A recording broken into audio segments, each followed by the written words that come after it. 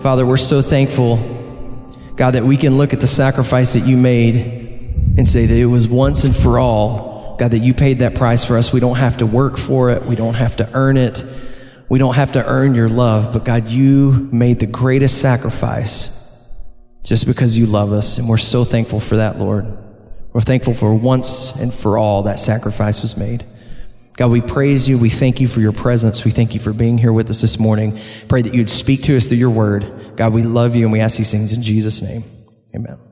Amen. Help me pass the word with this, you gardeners. Man, we're waiting for the tomatoes to come in. And it sounds like all of us are in the same spot. Lots of tomatoes, but they won't turn. They're not coming on good. So just let me know when your tomatoes, when you can bring up here a couple buckets of tomatoes and we get enough tomatoes, because, you know, all about giving away these vegetables is that we've got that little tomato miracle card in there, and we're trying to witness with giving away tomatoes for the miracle of the seed. So when y'all's tomatoes start turning red, let me know, and let's see what we can do, and we'll plan out when we're going to bring all the vegetables up here and get going. I got plenty of zucchini and squash and okra, but I don't know that people are going to stop for that. You got to have that tomato. Got to have that tomato. Y'all like tomato sandwiches? Oh, buddy. You bet. All right. 1 Kings chapter 19. Elijah, one of my favorite guys in the Bible. Elijah was a real guy. And we see Elijah at what was probably one of the best times of his life, and we see Elijah, which probably was one of the worst times in his life. Elijah had huge mood swings. Probably a psychiatrist might begin to try to, diagnose what he would think Elijah struggled with. But Elijah faced some real major mood swings in his life. Now, one thing that I want you to take away from today, it's important that we learn not to live by how we feel, but by what we know. Now, right now, I don't feel real good today. I haven't felt good for years. I don't feel good. I got the sugars, I got blood pressure problems, my feet hurt, I got the chaps. My back hurts. My hair won't grow. I got issues. You know, I swam yesterday and I really pushed it, and I added time to my swimming and got that up and stuff. And I'm here to tell you, I could barely walk out of the pool. I thought I could just die right here. Why don't I just die right here? And so there are days in my life that if you ask me how do I feel, you know, in order not to depress you, I'll just tell you something that you want to hear, I guess. And I guess we all do that. Now, the truth is, for all of us, if we went by how we feel, we perhaps would have more days that are down than days that are neutral or up. So it's really important that we learn in the Christian life not to live by how we feel. And sometimes we ask that question. Sometimes we say, how do y'all feel today? We don't need to focus on how we feel. We need to focus on what we know. Now, Elijah had just seen the Lord send down fire from heaven. The altar was burned up. The altar that was drenched in water was consumed with fire from heaven. He had just witnessed the defeat of the prophets of Baal, and they were destroyed.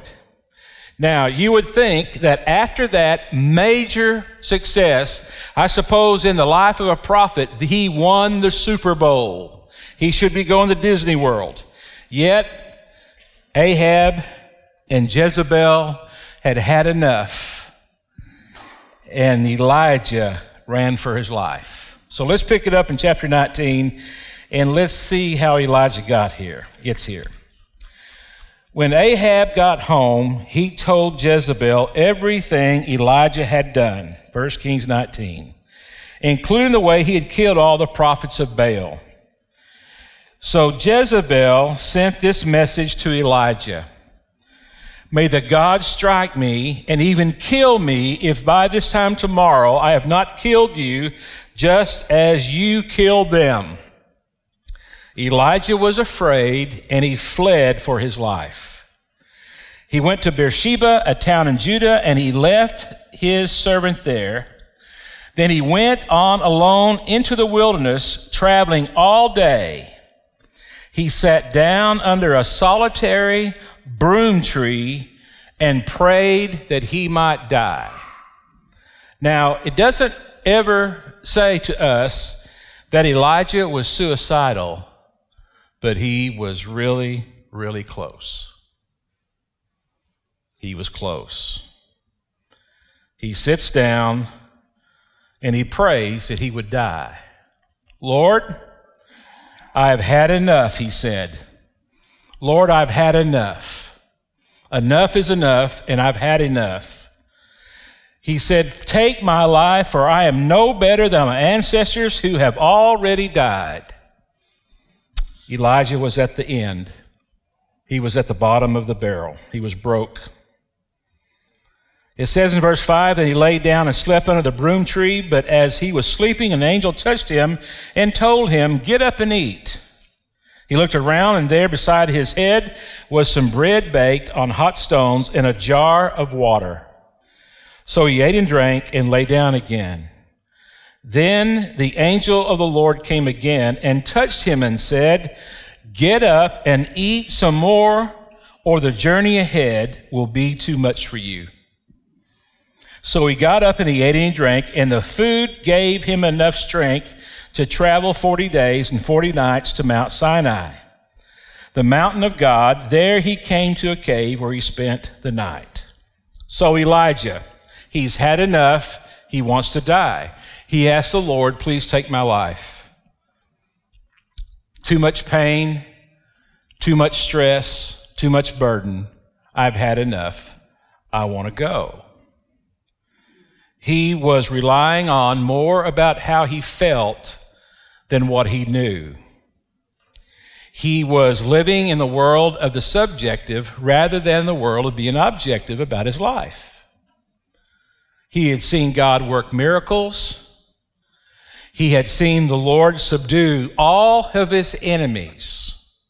However, at this time, he obviously did not take into consideration that Jezebel and Ahab are no big deal to God.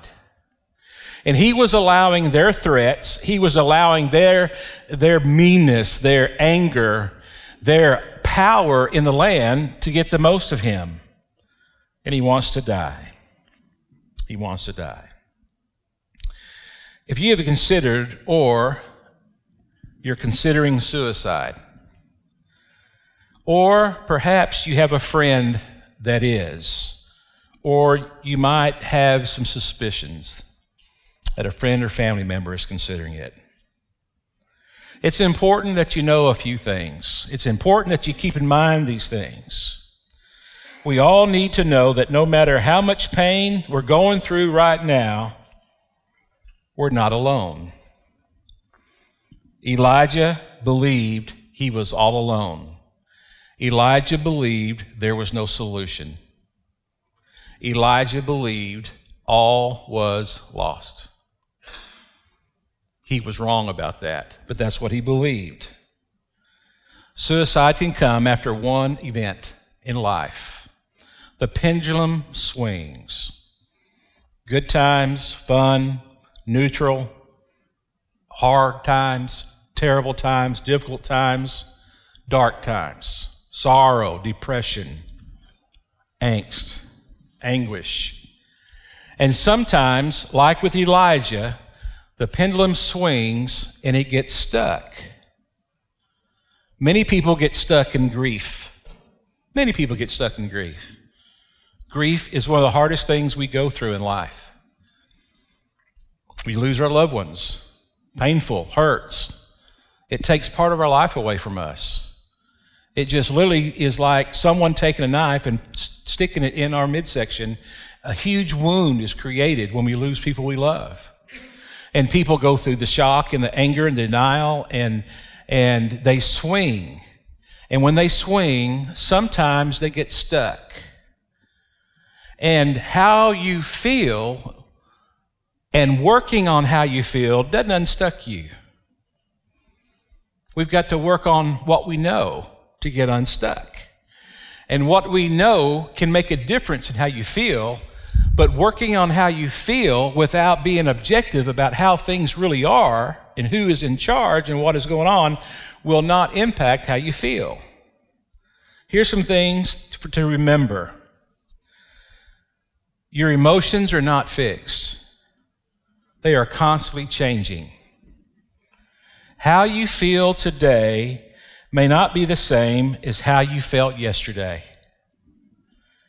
or how you'll feel tomorrow, or how you'll feel next week. Keep that in mind. Be objective about that. You may feel you're all alone today. You may feel there is no plan. You may feel that all is lost, but that's not true. And don't allow how you feel at a given moment cause you to take your life. It's going to change. How you feel is going to change. What you know is going to change. What you experience is going to change. And so when you find yourselves being stuck in a very dark place, you've got to know more than you feel, and you've got to know that things can change. Things can be remedied. There's hope. Always keep this in mind. This is one of those controversial statements. Some psychiatrists say don't say this, others say do. I think it's okay to say it, obviously, because I'm going to say it. Your absence would create grief and anguish in the lives of friends and loved ones that you can't comprehend. Now, up close hand, my family's experienced suicide in our family. What it leaves behind is not a pretty picture. There's hurt beyond hurt. There's pain beyond pain. The impact it has on children in many ways is life-altering. And you got to understand that. Your friend that perhaps is considering taking their life has got to understand what it does to people they leave behind, and they've got to walk out of that. There's a lot of things better than taking your life. I mean, be miserable the rest of your life for the sake of your family. Be miserable the rest of your life. It's better that you're miserable. It's better that your friend is miserable the rest of their life than taking their life and allowing their loved ones to pick up the pieces and to move on and move forward. There are many things that can still be accomplished in life. There are things to see. There are things to hear. There are experiences in life that are going to just reward and bring some joy and bring some peace to life. Go to the simple things and realize we have a beautiful, wonderful world. I mean, go stand by the beach and watch the sunset. I mean, go dig a cave out in the middle of the Rockies somewhere and live there, for gosh sakes. Live like Mountain Man Jack or somebody, or Jeremiah Johnson. That's better. Experience a life that's different. But realize that there's so much to see in this beautiful world. Every single night, go out and watch the sunset. Every single morning, get out and watch the sunrise. Beautiful, spectacular. One day's like another. Really special. Focus on people.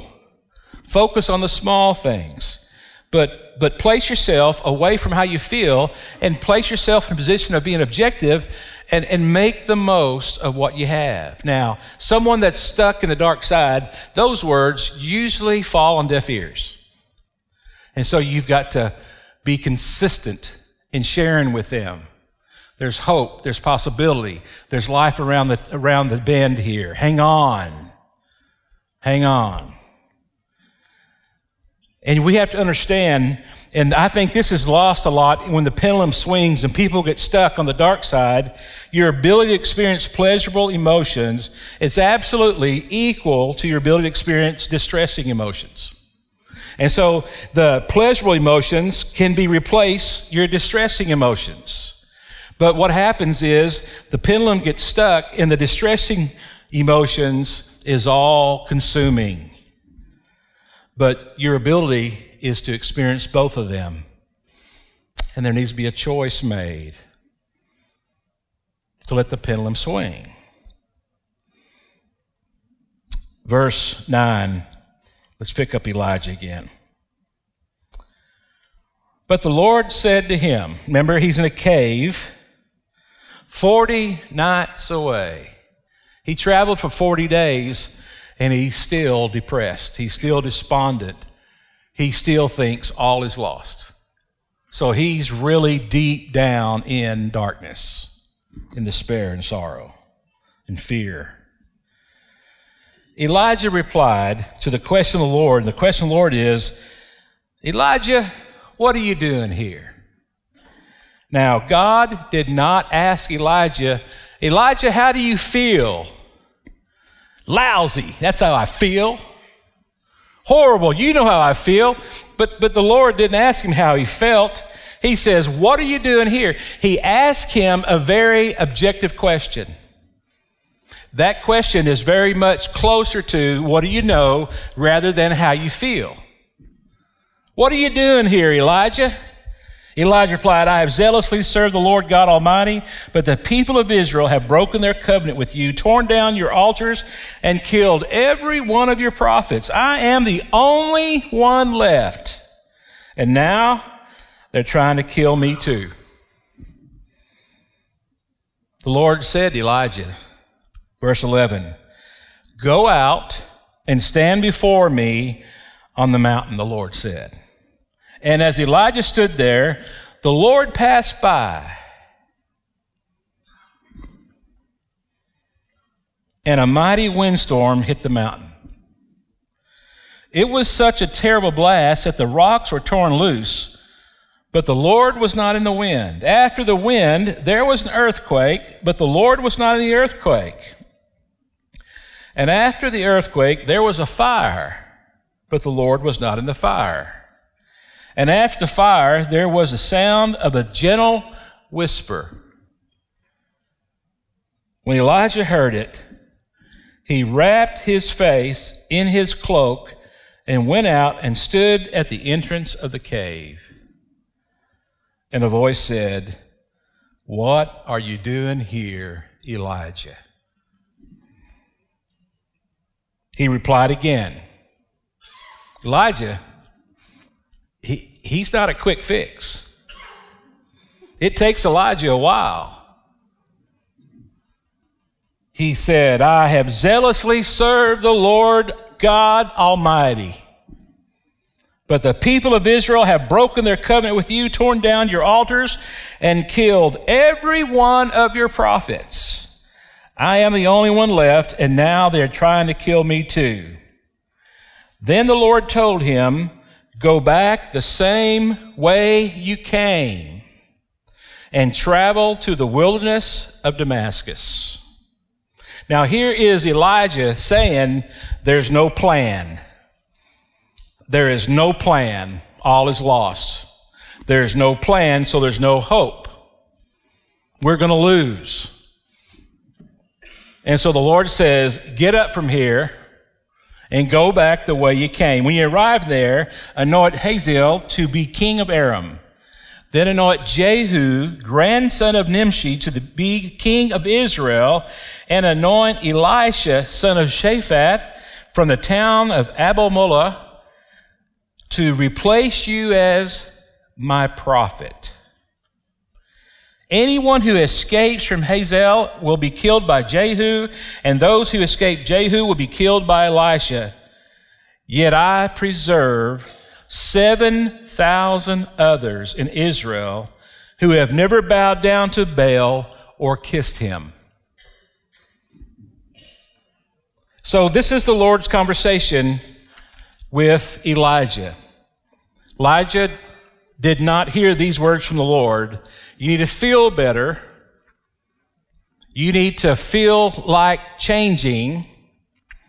You'll feel better down the road. None of those things happened. Instead, he said, get up from here, go back the way you came, and do exactly what I'm telling you to do because I have a plan. He tells him, you're not alone. You think you're all alone, but that's how you feel. That's not based on good information. The Lord said, I got 7,000 others who have not bowed down to Baal. They have not kissed Baal. You're not all alone. Elijah, you're not alone. What are you doing down here in this cave? Why are you here, Elijah? I got a plan that's in place. I got Elisha. He's going to take your spot. I got 7,000 prophets that have not bowed down to Baal. I'm at work here. Sure, the people have denied me. They have broken the altar. They have broken the covenant with me. However, I'm not done. And the word that we all need to hear, and perhaps it's for someone here today, or it's for you, for someone else down the road, it's never, ever done. It's never over. Now, you may have to hold on to somebody for weeks, for 40 days, for 80 days. You may have to hold on to someone to help them somehow or another get to the place where they will focus on what they understand to be true more than how they feel. But somehow or another, you have to be used of the Lord to get them to the place where how they feel is not the primary influencer in their life, but what they know. Elijah heard the word of the Lord. I got a plan. All is not lost. You are not the only one left. I've got more. There is a solution. You're sitting here in this cave, Elijah, thinking like all is lost, but I have a solution. The Lord is the Lord. We're never alone. We're never alone. Many people believe the Bible says that God will not put on someone more than they can handle. That isn't true. That's not true. When Paul was describing that in Corinthians, what he's talking about is temptation. The Lord says to Paul, the Lord will not allow a temptation that is more than you can handle. He will give you a way out. Paul said, the Lord put on us more than we could handle so that we would learn to rely on the Lord with all of our heart. As we talked about just a couple weeks ago, there are no guarantees about life. None of us know for sure what's next. We don't know what kind of news we're about to hear. We just don't know. We could swing very quickly. Some are probably conditioned to swing quicker than others based on how their environment, based on their genetics, based on how they were taught to handle crisis in life, you know? And you could swing from neutral feelings, peace, happiness, joy. Perhaps you might have a raise. You could swing very quickly to a very dark place. And it could get a hold of you. You got to remember, you are loved. You are loved. You are loved by God. You are loved by family. You are loved. You are loved by friends. You are loved. You are not alone. You need to remember that. And there's absolutely nothing too big for God. Absolutely nothing. In John chapter 14, the disciples were struggling with the Lord Jesus saying he was going to leave them. I mean, they're thinking, gosh, we're in a bad place here. We've left our families, we left our business, and now he's saying he's going to leave here. Where's he going to leave us? What are we going to do? How are we going to be able to survive after all this? And Jesus says to them, don't let your heart be troubled. Believe in God, believe also in me. In my Father's house are many rooms.